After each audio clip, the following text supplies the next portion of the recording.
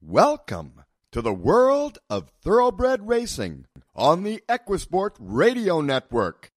Alidar's got a lead. Alidar put ahead in front, right in the middle of the stretch. It's Alidar and Affirmed battling back along the inside. We'll test these two to the wire. Affirmed under a left-hand whip. Alidar on the outside driving. Affirmed and Alidar heads apart. Affirmed's got a nose in front as they come onto the wire.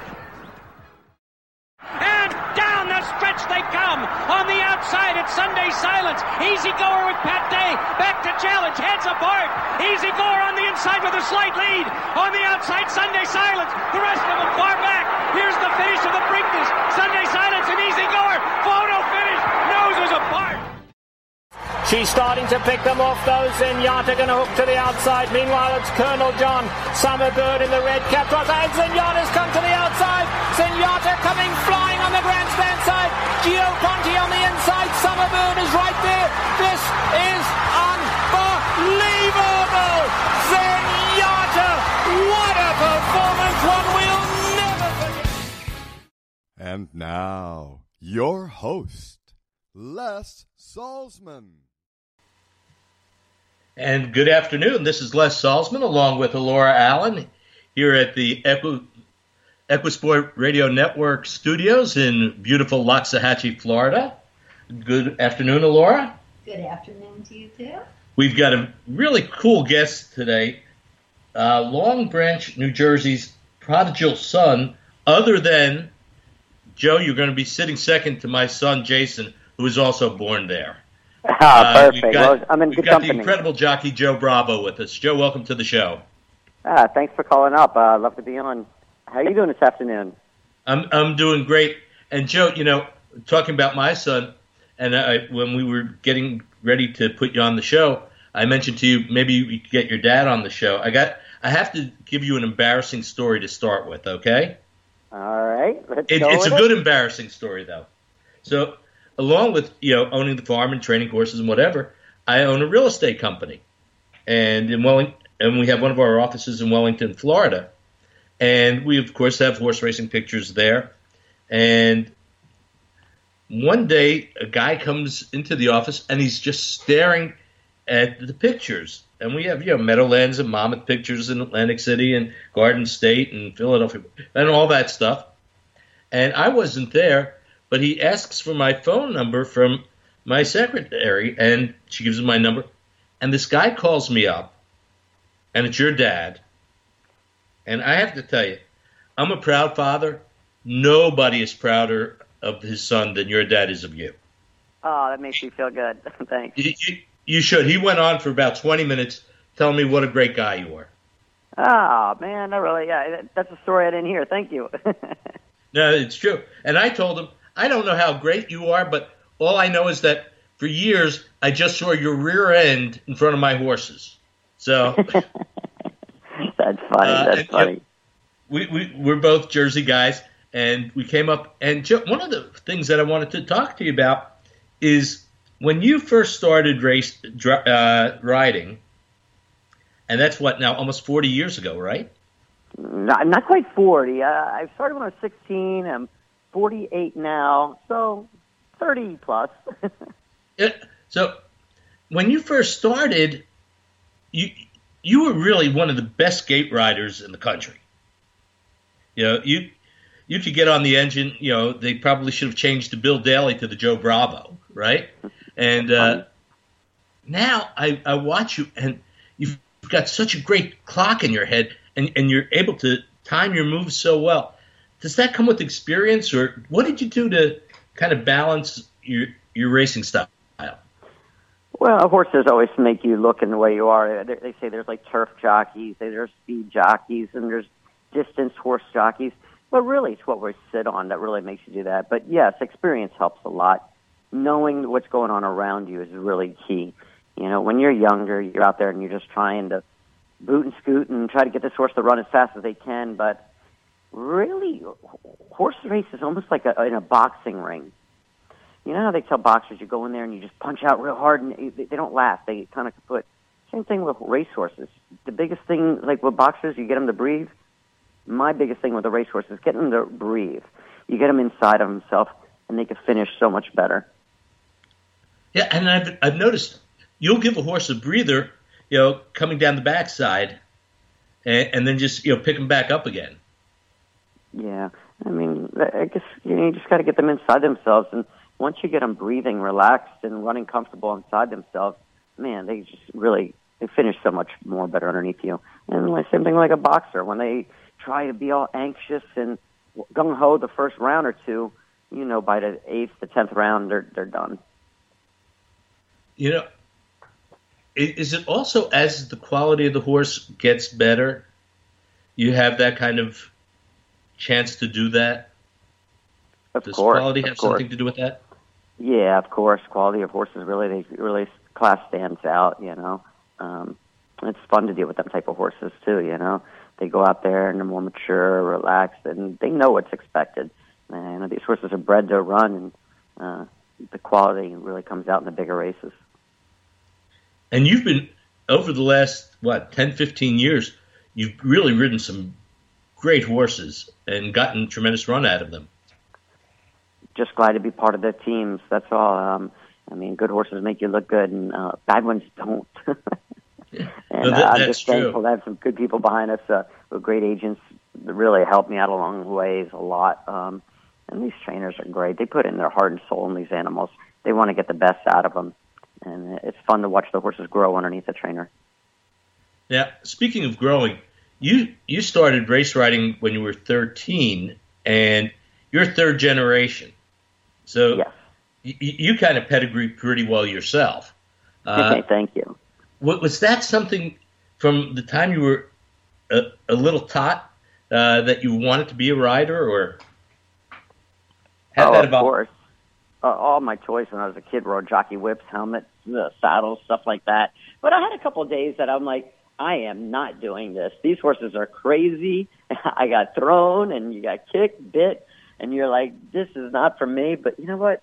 It gets in your system and you love it. I mean, there's so much downfall of being a rider.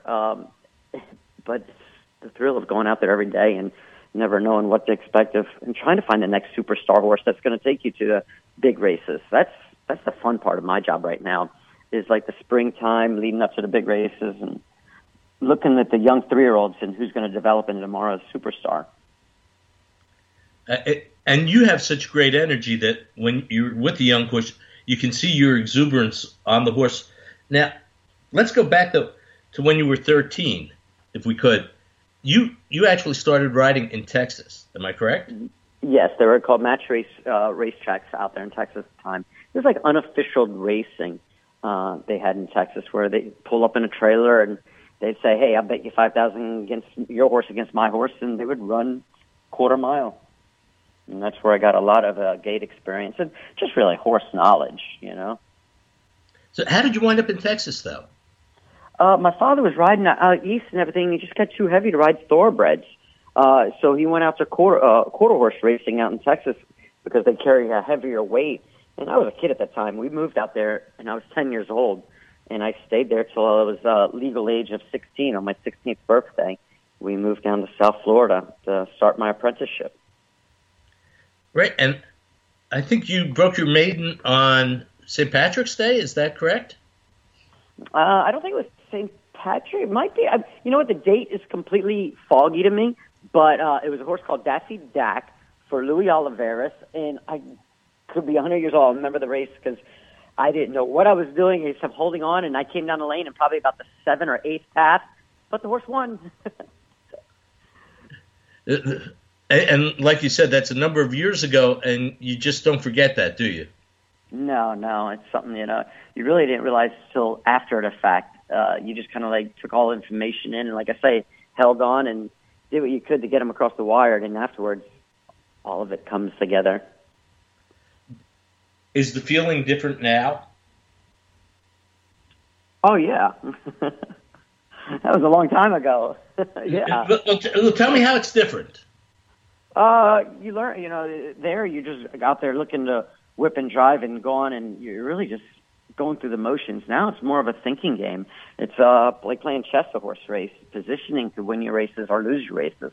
And you're not really looking to, let's put it like this, no jock could make a horse go faster all they could do is slow them down by doing a lot of jumping up and down and hitting and pushing. But the horse has got his max speed. You really just try to, like, contain as much energy as you possibly can on the racehorse, and it's a thinking game with them and thinking what the horse is thinking and get them the best trip possible. But for you to actually go out there and try to make them go faster, you can't.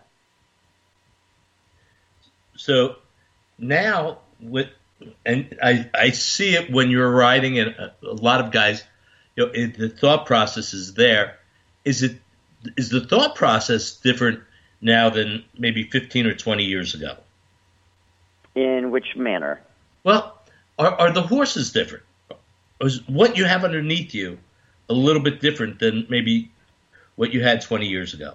Well, 20 years ago, I was riding a lot of not cheaper horses, but horses are just not quality. I mean, you're asking a question from 30 years ago, but I don't know if the horses changed much, but the quality of horses that they have out there today, or I have a shot to ride, let's put it like that, it's nice that you don't have to worry about a horse refusing to run. When you get to the bigger races and better races, they're out there willing and wanting to do it. You go to the smaller, cheaper races, they're not, so willing. They're out there and they're wanting to get out, wanting to lug in, not wanting to pass the horse. It's fun when you got a horse that's breathing underneath you, relax, and you just got to move your fingers a little bit, and they kind of jump on the bit and take you to where you need to go. And that kind of feeling, that kind of acceleration has to be great. Yeah, that's why I've been doing it for so many years, and I can't wait to keep doing it for as long as I possibly can, just because it's fun to be sitting there in a pocket. You see everybody's riding, and you're just like sitting in a Ferrari, just like, okay, time to run. Throw them a kiss, and the horse kind of gets up underneath you and does it. That's a pretty fun feeling. The trainers that you're riding for are a lot of those folks you've been with for years. Yes. Very thankful to have the guys behind us that we do,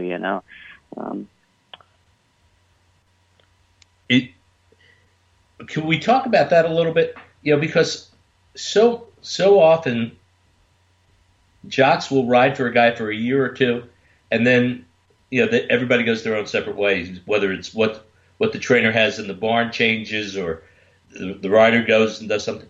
But it seems to me that not only you've held on to a lot of your Jersey connections, but also some of the top guys that you were riding for 12, 14 years ago.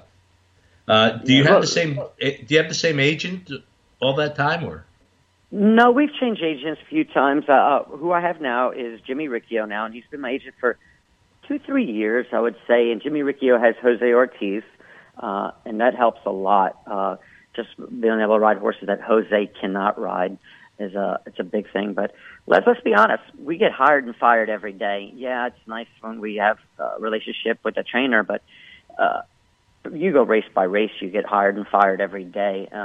And the biggest thing a trainer could probably do is keep the same rider on a horse, because knowledge is key. I mean, knowing how much of a turn of foot the horse is, if he's a grinder, if he's going to get up underneath you, that knowledge could win you and lose you a lot of races. So that's why when it goes to the bigger races, you try to keep the same rider on. That's why I'll get on a plane and fly so much times to try to stick with that horse. It's hard to find the good ones. You want to hold on to them nowadays. Now you put, I was looking at your last 3 or 4 months. You're kind of like Where's Waldo. You've been putting the miles on. Is that tough for you? Yeah. A couple weeks ago, I was out in Santa Anita, and I got back, and I felt like I was drunk and never had a single drink the entire time. That red-eye flight kills you. And as that being said, I have another red-eye going out there Friday. I ride in Santa Anita on Saturday. And it is tough. And then you come back to Florida, and does it take a couple of days to get your legs back under you? Yeah, it does. But, the great thing about a horse race, there's so much adrenaline. The tiredness really goes out the back window big time when you're out there. Just the adrenaline of you going out before you even hit the paddock, you're fine. But on that day off, yes, it gets you. watching riders come out of the jocks room is almost kind of a show in itself, because you can see the adrenaline. And I don't know how many times you watch guys coming down the tunnel and they're playing with their rubber bands. You know, it's like that nervous thing. And at this stage of your career, you're saying that you still get that rush. Oh, yes, of course. I mean, it's an uncertainty, too. You're about to get on a racehorse with no uncertainty of winning, losing, or even making it back to the jocks room. Now, you've won over 5,000 races.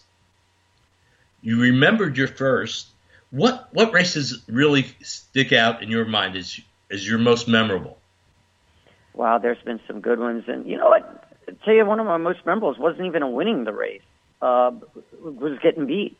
Kentucky Derby Danza. I run third to California Chrome, and it wasn't even a win. And that's a race that you never get out of your head. And I will never forget any of the races. Big Blue Kitten was able to let me hang on to him because you didn't tell Big Blue Kitten to run. He drug you there.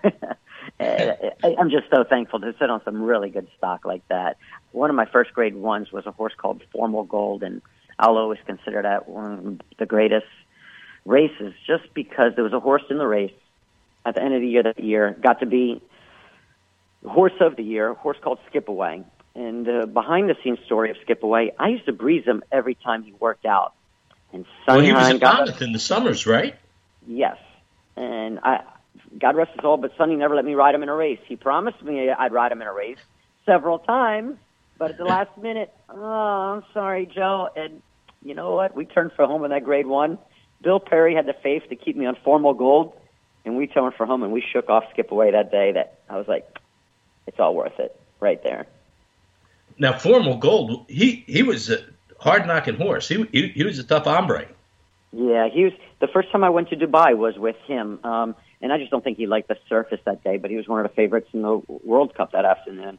And he ended up running like fifth in the race. And like I said, I don't think he got a hold of the sandy track, but he was probably one of my tastes of one of my first great horses I've sat on, let's put it like that. And once you get a taste of a good horse, it's pretty fun. You always want to look for another one to fill his shoes. Now, this year, obviously, was a great year. You won the Breeders' Cup with Blue Prize, and that had to be tremendous. That was just a different level. I mean, I've been riding for over 30 years, and not to win a Breeders' Cup, and then this year it got so surreal. As the race unfolded, it just felt like she was dragging me along, and it was going to happen. It was getting done, and, we crossed the wire. Boom, it happened. It got so surreal to me. That was pure emotion, and that was fun. Some stuff you'll never forget. And that moment, it must have felt so much different than all those other moments. Yeah. I mean, it's because I guess when something comes easy, you don't respect it as much. It's something that I tried for a lot of years to try to. I mean, it's the Breeders' Cup race. It's what you work for. It's our Super Bowl at the end of the year. It's our World Series. I was able to do it. I mean, when you're a young rider and it happens so easily, I guess you don't really appreciate it as much. I did. I appreciated it. Now, when did you start riding her? How early in her career did you start riding her? I rode her a couple of years before that. First time I rode her was in the Spinster at Keeneland the year before. And if you remember that afternoon, it was kind of a wild race. I'd never seen her before. I knew she had a lot of talent. And Ignacio tells me in the paddock before the race that, Joe, you got to watch out. She'll make the lead, and she'll kind of wait on horses. And if you remember that year, we turned for home, and she opened up a couple length lead, and she bolted to the outside. She was in like the 10 path coming across the wire, and it really made it dramatic, but she knocked out the grade one that race. And she was able to come back, and this year she won the Spinster again to come back to win the Breeders' Cup. So it was a 2-year fun ride with her. I really cried when I heard they sold her, but she went to a great home with Larry Best purchased her at the last sale after the Breeders' Cup. Yeah, and that's got to be, I was looking at the chart when you rode her in the Spinster, and the comment is shy, ducked out in the stretch. And when a horse does that, and you can straighten him out, that's a good job of riding. I got to tell you, not to make you feel good, but that's tough. Yeah, it's something that, man, it just happens so quickly that there's no thinking involved. You better just react. There's no thinking at all in a process like that. I hate to go into this subject, but we're having an issue with the riding crops at this moment. Can you imagine that day if I didn't have a riding crop on her that afternoon? I would have been sitting in the grandstand that day.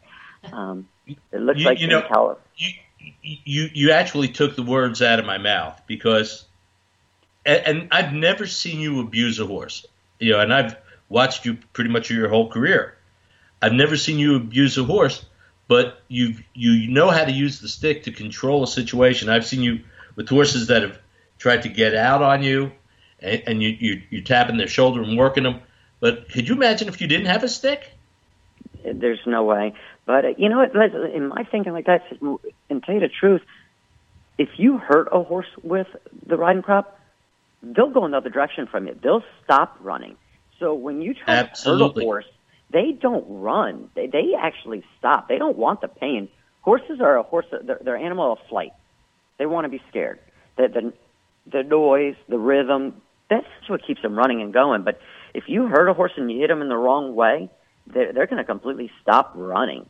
It's not whipping a horse to get them to, hurt. It's getting them to go forward, like mashing, direction, encouragement. Yeah, and you see so many people not understand that. I saw something, and social media is brutal to our sport. I saw somebody show a picture of a horse with a welt, from like 20 years ago. It's a different world. We don't use those kind of sticks anymore. So they changed the whip so many times since when I first started riding. Before it was just a leather on a stick, and yeah, it's painful. And you hit a horse like that, they won't run. But now they made them so cushioned. It's almost like getting hit with those I guess those pool noodles. I guess they're called.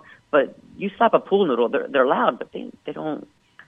Let's put it like this: I've rode a lot of races that many times I've been hitting many times in the race, not on purpose, but accidentally. You hit each other riders many times. I get back to the jock's room and I don't have a welt on me. I might have been hit in a race, but there's no marking afterwards. And a horse's skin is so much more thicker than ours, and that's where I kind of think about it all. Now you hand ride a lot, though. Again, watching you use your hands a lot. But you're right. If there's a situation where and Blue Prize is a perfect example, because she's a big, strong mare. She was powerful. Yeah, if she wants to do something, she's going to do it. She was that typical Argentinian mare. Yeah. And I couldn't imagine having the courage to race ride a horse like that without a stick. I don't think I could. I mean, you want to ride those big races, but riding a filly that's already tough to manage without one, wow. Good luck to the rider that's going to do that, but I don't know if I can. I'm out of town that day, right? Yeah, pretty much. So now you mentioned the spring as well. We're getting to that time of year. What are you looking forward to? What do you have going? Well, that's one thing. I'm down here at Gulfstream Racetrack now, and some of the best horses in the country are all stabled in South Florida, Palm Meadows, and here. And you look for the 2-year-olds, front of 3-year-olds at this moment. It's such a tough game. I thought I had a very nice one for Karen McLaughlin Godolphin, run just in the Macho Man, a horse called Ashar. First time out was the most impressive winner. Come back, had a very good, honest excuse, breathing. It kind of went over it, and this other day is kind of let down. But that's the tough part of the game. You don't know where the next good one's going to come. So you just try to be out there hunting and looking for him. This horse, he has the potential to be one of those top horses, but it's going to be a bit of a puzzle, this horse, to try to figure out to get that talent that he showed back in his first race to show up again in this afternoon. Well, if there's anybody that can, Karen can. Karen's the greatest horseman there is. I mean, he gives me such good insight before a race, and he's just remarkable. Look what he's done with all the great He's one of those horses guys that that just understands what he's training. I mean, he's incredible. I agree with you. Yep. Now, so you have that one. Anything else on the horizon? No, it's one of the big things here at Gulfstream Park. One of my favorite races is maiden special weight 7/8 to a mile on the dirt. So many good horses come out of that race for the springtime that you have to go to the paddock and watch these horses before. It's like looking at young athletes growing up and who's developing earlier and who's developing later. You just don't know who's going to come out of the maiden special races here at Gulfstream, and it makes it really fun part of the game. Yeah, and that run out of the chute really kind of gives you a feel for what they're all about, doesn't it? Yeah, because it's a 6 furlong sprint race. There's so many things that could happen, and you don't really get much out of it. A lot of times they're running scared, running anxious, and the horse doesn't really show his true strides until they get some more distance underneath them, and then it really shows who the champions come out. Yeah, you can let them settle a little bit, I guess. Yeah, and you know that first race in Saturday in May, it's got a lot of distance, too. That's 1.25 miles that we're all praying for. Well, hopefully we see you on TV that first Saturday in May this year. Well, let's cross our fingers and see what tomorrow brings, right? Yep. Now, Joe, thank you for joining us. We're going to let you go on your day off. There will be a gift from us in the Jocks Room in the next few days from thank you. Racetrack Supply, one of our sponsors. Laura, you'll drop that one off, I guess, right? Sure. Okay. You guys are awesome. And again, we appreciate you coming on the show. Say hello to your dad for me and tell him to keep bragging about you. I'm really glad you told me that story. I'm going to call him when I get off the phone. Appreciate everything, guys. Thanks for loving horse racing as much as I do. He was so good, and as a father, I could totally relate, and you should be very proud to have him as your dad. One last question. Your grandfather was a jockey. Yes. Now, where did he ride? You know, he rode in Cuba. He rode in Cuba a lot of his races, and he came up and he was in Jersey for a short time, but that was a while ago. But he galloped horses to his late ages. He's like in the 60s, and he was still getting on horses in the mornings here at Gulfstream and called the race course and all. So you are truly bred to be a jockey, and we hope to see you in the Hall of Fame sooner rather than later. And again, Joe, a pleasure to visit with you. That means a lot. Guys, keep doing the work you're doing. We all love you out there. Thank you. Thank you. And now we'll just take a quick break, and we'll be right back. They are superstar athletes, but they don't ask for more money or go on strike. They bring their best every time they play. They are great thoroughbreds retired at Old Friends. And here's commentator turning for home in the Whitney with a 3-length lead. And here's commentator to win the Whitney again. And boy, he did it with some front-running style today. All commentator wants is a peppermint and to hang out with a couple of his pals, like Eclipse Award winners Hidden Lake and Sunshine Forever, or even a Breeders' Cup champ. Prize the surging Sierra Roberto toward the inside. A driving finish in the turn. And here's the wire. And it is Prize. Many of the past superstars of our sport are still running around. So come visit them at Old Friends in Georgetown, Kentucky, or at our Bobby Frankel division, Old Friends in Saratoga. I know they'll be glad to see you. Go to oldfriendsequine.org or call us at 502-863-1775. When you head to a horse sale, either looking to buy or sell, you really don't know what's going to happen. In the blink of an eye, horses can leave the ring undersold or overpriced. But what if there was a better way to ensure a fair market price for both the buyer and seller? Here at the stable, this fall, we're offering just that. We offer the ability to see your yearlings hard at work while giving you a better chance to make informed decisions that are calculated, not spur of the moment. We'll also provide in-depth commentary from our trainers, blacksmiths, and veterinarians on how each horse is progressing.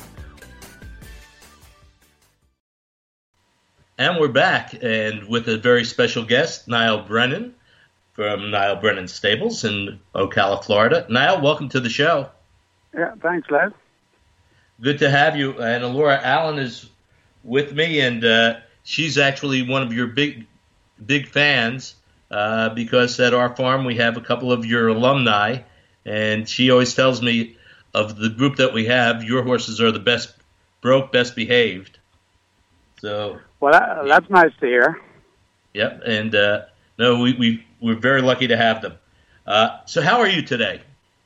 I'm very good, thanks. Good. Cold morning in Ocala.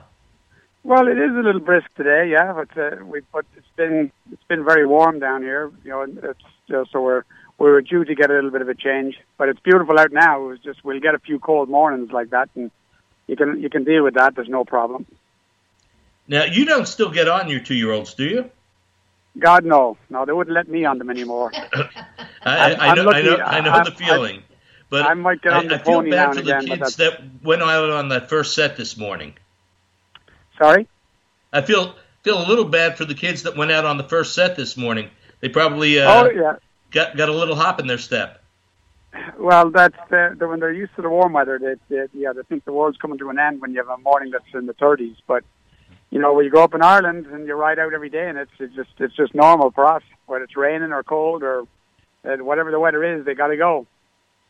That's right. You grew up in Ireland, and you started as a jockey there. Am I correct?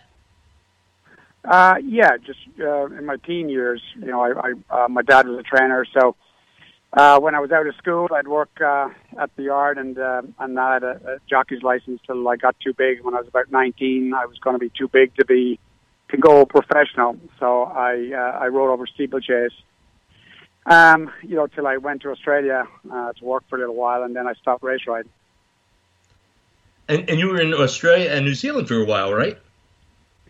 I was in Australia for about just over a year. Just working for different trainers before I came to the States.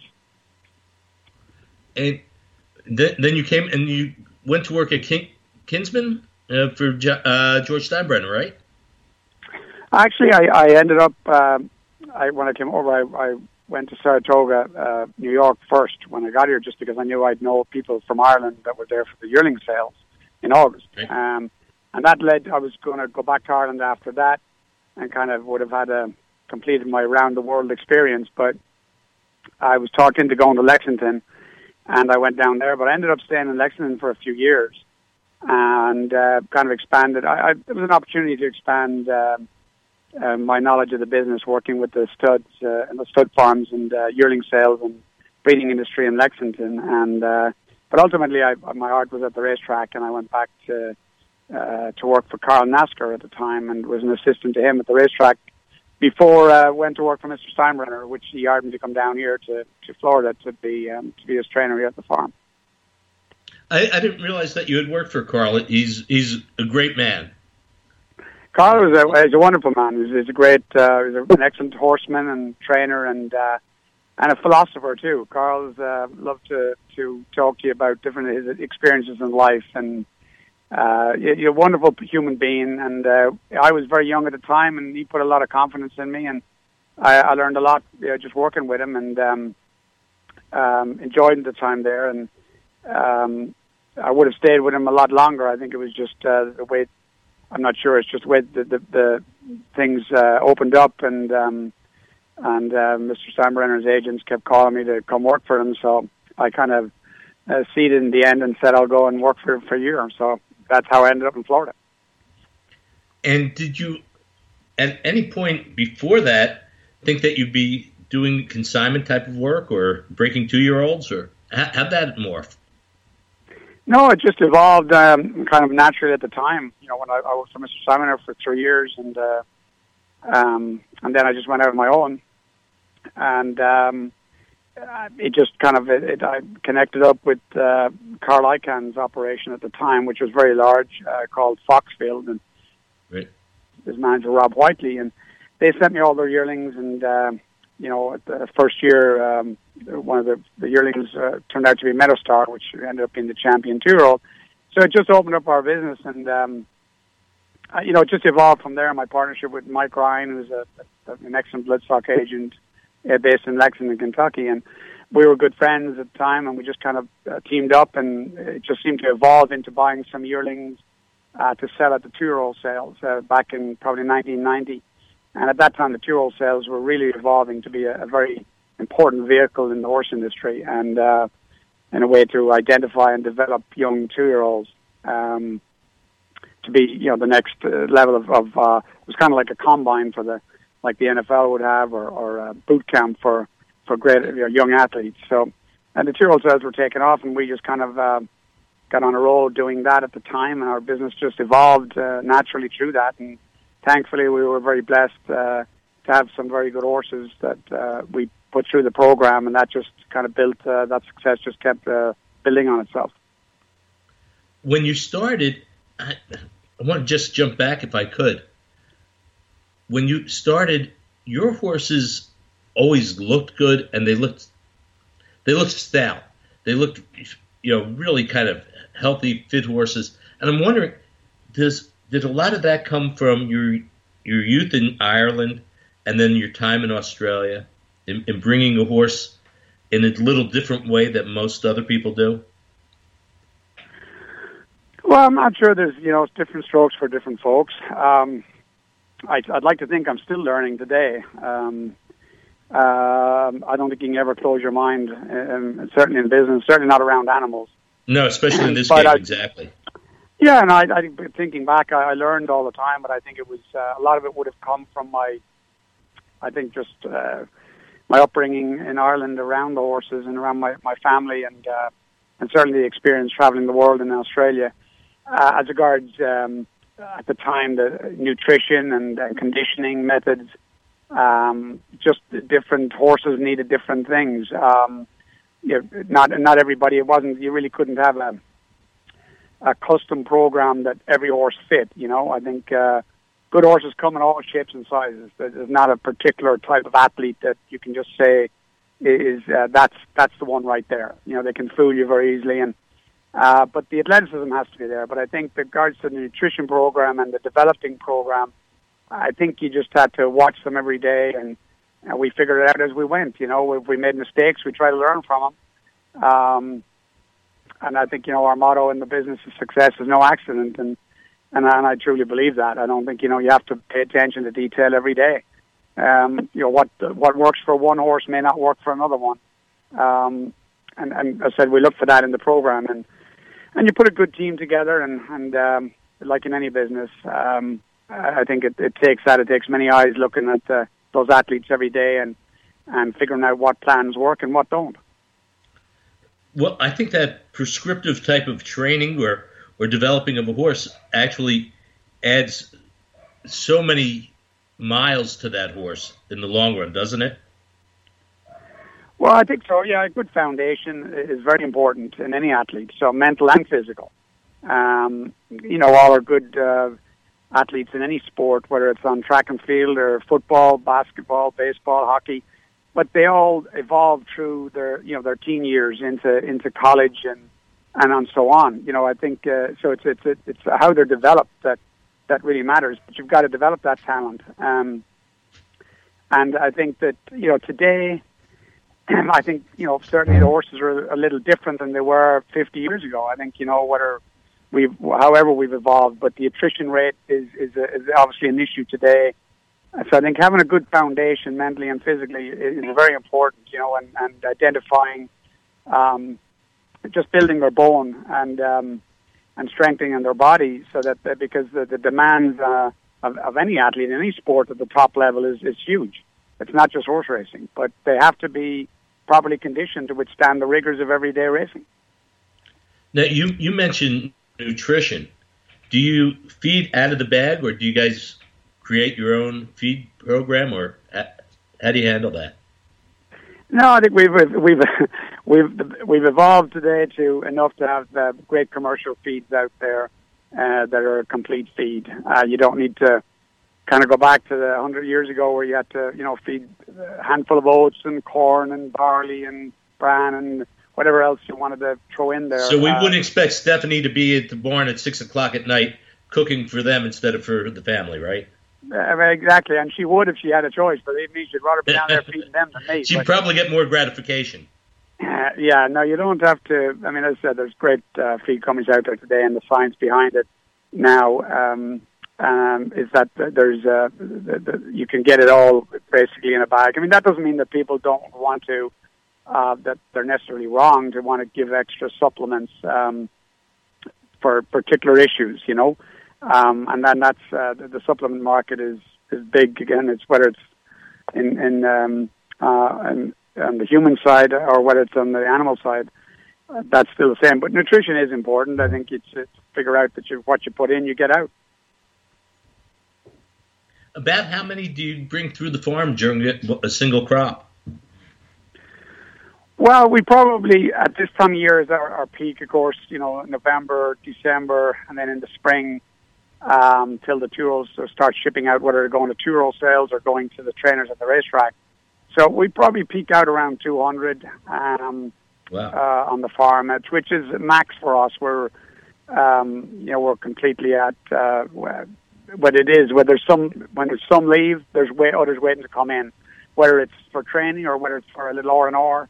A lot of horses, we have a lot of clients who like to give their horses a break and give them a rest, a little vacation. Especially this time of year, the turf horses maybe that from New York and up north might get a little break. And so we kind of, as I said, the summers are a little quieter down here relatively in July and August. But we build up and crank up in September, and October through May we're really busy. And we're blessed to have the business, certainly. And we've got a lot of great clients, and it's fun having the new stock come in every year and see what we've got. Now you have people that have been with you since almost the beginning, right? Yeah, we still got some of our staff that have. One of my riders, Greg Smothers. Greg has been with me since 1987 when I first taught him how to ride, and when he got out of the army. And he's still with me. He worked for me at the track of Mr. Steinbrenner, and he's been with me ever since. And we still have a few of our management staff, our foremen, that have been with us for 15 years or 20 years, maybe even. And a lot of our grooms, a lot of our riders have been with me for 10 years plus. They're vitally important. It's one of the challenges of having a bigger operation is having the staff and getting enough good staff. Especially in the horse business, we transition down here from winter to summer, where summer isn't as busy. So we have a lot of staff that come over on work visas from Europe, from Australia, from South America, Mexico, and it's vitally important. Many of them are great horsemen, and they come over, and they come from 1st of October till middle of June. And without them, we just wouldn't be able to operate. There's just no way. We just wouldn't have the staff. And your family is involved. I mentioned Stephanie, and now your son Colin. He's becoming more and more involved. Am I correct?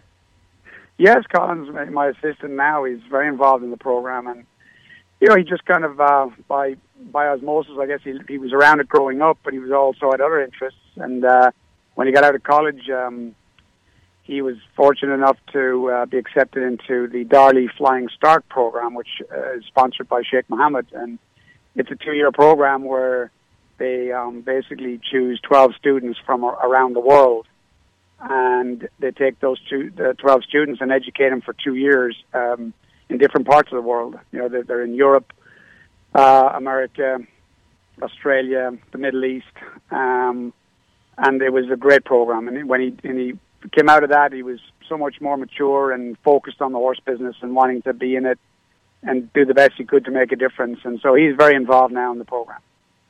And that's got to be very exciting for you, to see him kind of develop and flourish in the industry. Yeah, absolutely. There's no question. It's great having him around.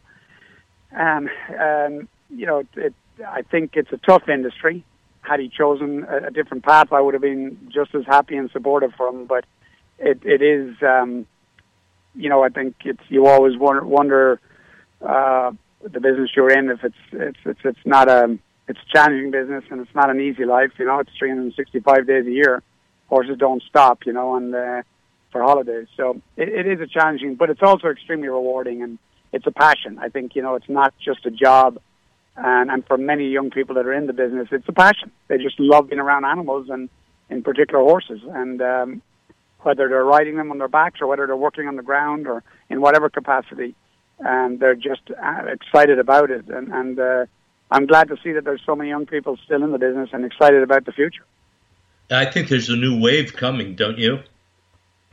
Well, there is, and there's some organizations that they've formed now too, based out of Lexington and even in Florida, where a lot of the younger generation, the millennials, have gotten together to kind of put their voice forward as regards the concerns that are within the industry and how to move forward and how to survive in any competitive sport. But it's great to see it, because they get together a couple of times a year, a few times a year, at conferences, and they kind of brainstorm and come up with very practical ideas about how we can keep interacting with the rest of the community and the world with regard to, because it's such a global sport. And it's great, and that's where the program, the Derry Flying Star, with these students from different countries around the world every year, and they get together, and of course they're together for 2 years, so they become very good friends, and they interact well, and then they can keep in communication. Whether it's somebody in Australia or America or England or France, China, they're all still interacting, and it's an amazing global industry that you can go anywhere in the world and work with horses.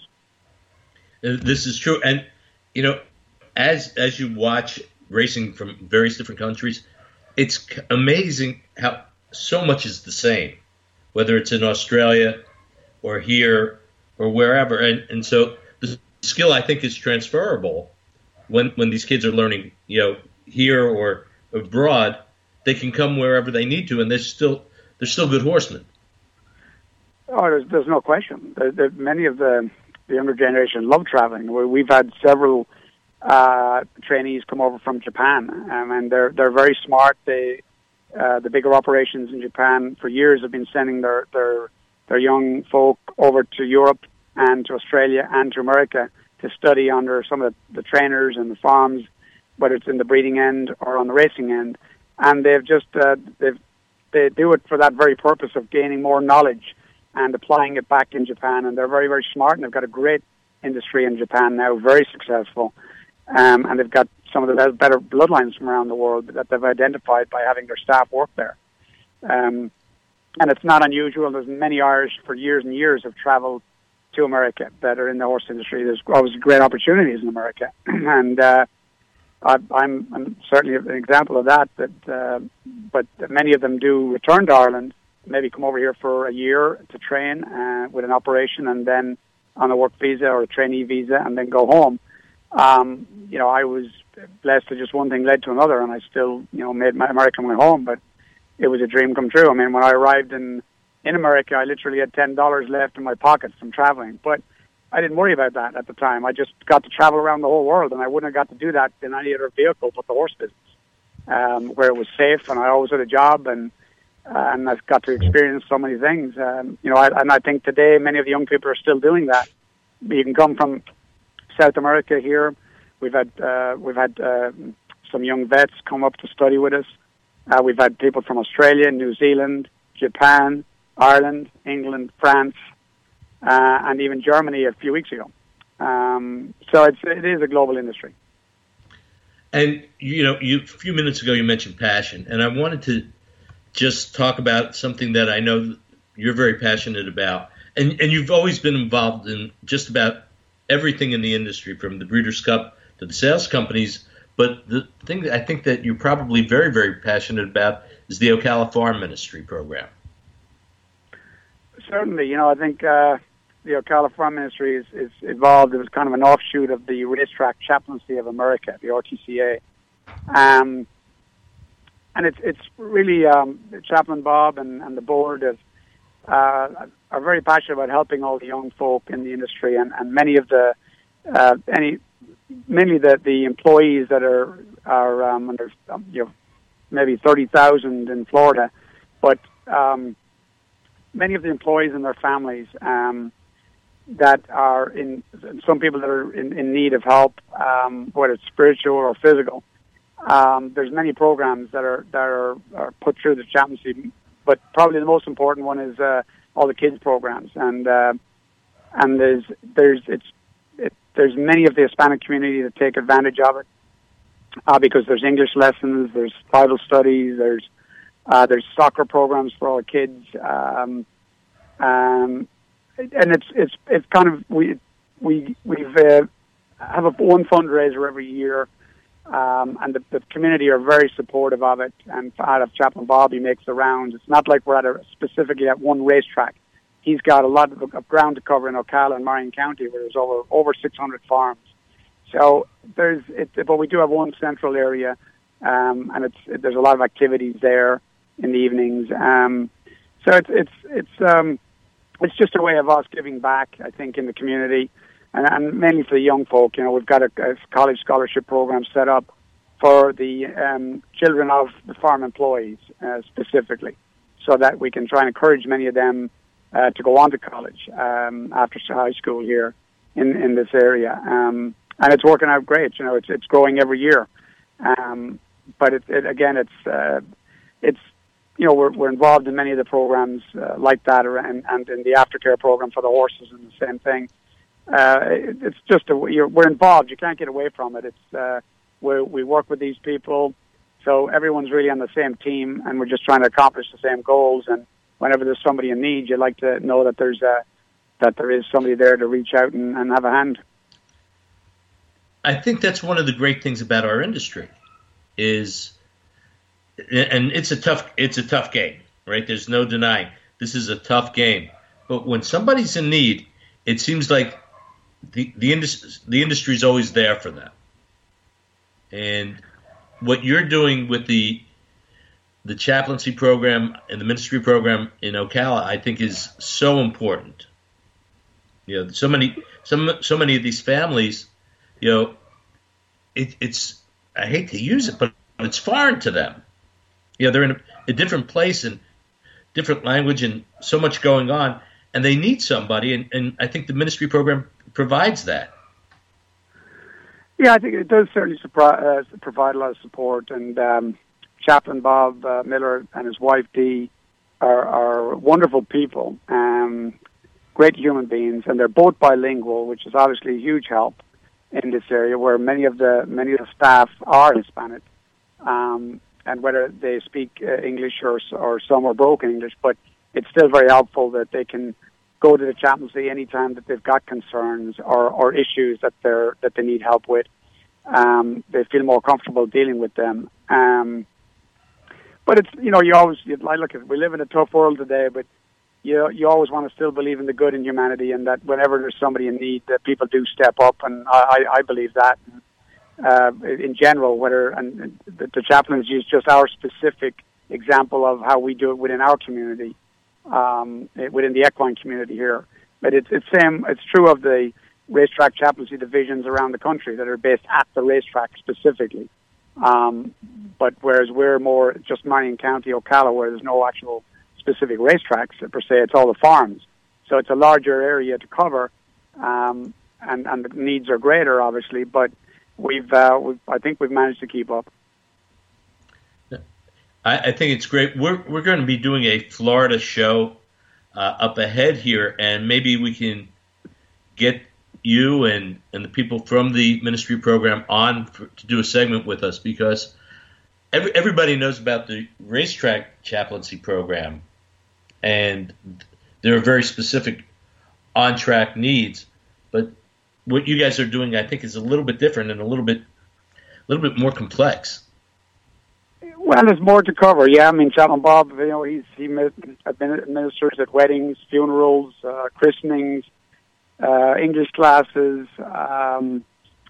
He's got a substance abuse program that's available, counseling program. They've got, I think we've a couple of times a year they've got an arrangement with some of the medical community in town to offer some free screenings for people like the dentistry or doctors that will come and give of their time, and we try to set things like that up. And so there is a wider need. He's never not busy. And then again, his wife has a counselling class once a week for the women of the community and the young teenagers that are going through issues or may not know where to turn for advice. And she's a wonderful lady, and she's very warm and welcoming. So I think that there's many times that I think that people just want to sit down and talk, and And look, that doesn't matter where you are in life or what business you're in, but I think you have to look within your own community and start somewhere. And maybe the Farm Championship does that in Marion County and tries to address those needs of people that are a little lost or just in need of help. Well, I know that many people appreciate it, and you've been working hard at giving back to the community. Your whole family has, and I'm sure it's appreciated. And anything that the show can do to help, we'd love to. Before we go, I just wanted to congratulate you. You guys had a wonderful 2019 with some great results at both the sales and the races. And well, I think we've been very, very fortunate. We've certainly been very blessed and fortunate to have a clientele and even the horses that have come through our program and that have been lucky enough to go on and do very well. And that's our whole focus really, is that you're trying to do the best you can, developing this young talent and that they can go on and compete at the highest level. And it's and it is tough. The horse industry is very competitive. I mean, they're wherever you go. But if you want to compete at the top level on the top racetracks, at the top end of the sport, and we've been fortunate enough to have 2 Kentucky Derby winners through the program and a Belmont winner and some Breeders' Cup winners, and so it's obviously extremely satisfying to our whole program, to our whole crew, that take a lot of pride in that, and trying to work closely with the trainers at the racetrack that we kind of send the horses on to. And it is a tough game because you have to enjoy the highs because there are a lot of lows. There are a lot of, like any athlete, there's injuries that you have to put up with. You've got talented stock that may have an issue or a setback, and you missed your top races, and so there's a window there where things can really go right or go wrong. So it's an emotional roller coaster. I think you really have to love what you're doing because it is a tough game. There's the old saying, right? One minute you have chickens, the next minute you have feathers, and that describes the horse business so well. Yeah, that's exactly right. That's what I said. I think so many people are passionate when they're involved, and whether it's in horse ownership or even just the fans of the sport, that you have your reason for following and for being involved. But I think there's nothing like spending a day around the horses themselves, where you get to go to the racetrack up in Saratoga in New York in August and in July. It's so wonderful because it's all open and the backside is open. People come around and visit and can go around in tours in the backside and be around the horses. And there's nothing else that you can really equate to that. You can't. It's very difficult to go and sit in the locker room with your favorite team every time or get up close to them and. But when you're around animals and you're that close to horses, there's just something so captivating about it, and just the natural way that they have, and being around, watching them grow at the farm, and their natural competitiveness, racing each other in the field. It's fun to watch the young horses at home because they'll do that. You turn them all out together; they just love racing each other and seeing who's the best. And we just take that another level when they hit the racetrack. Well, we're going to keep watching for your graduates, and during the sales season, hopefully we can get you back on with us. Again, thank you for being on the show. Send our regards to Stephanie, and we'll be sending out a gift from Racetrack Supply. And again, we'd love to have you back on. Well, thank you. It was enjoyable to talk to you. Same here. See you soon. Take care. Happy New Year. And thanks for joining us on the EquiSport Radio Network. We'll be back with you next Monday at 1 o'clock Eastern.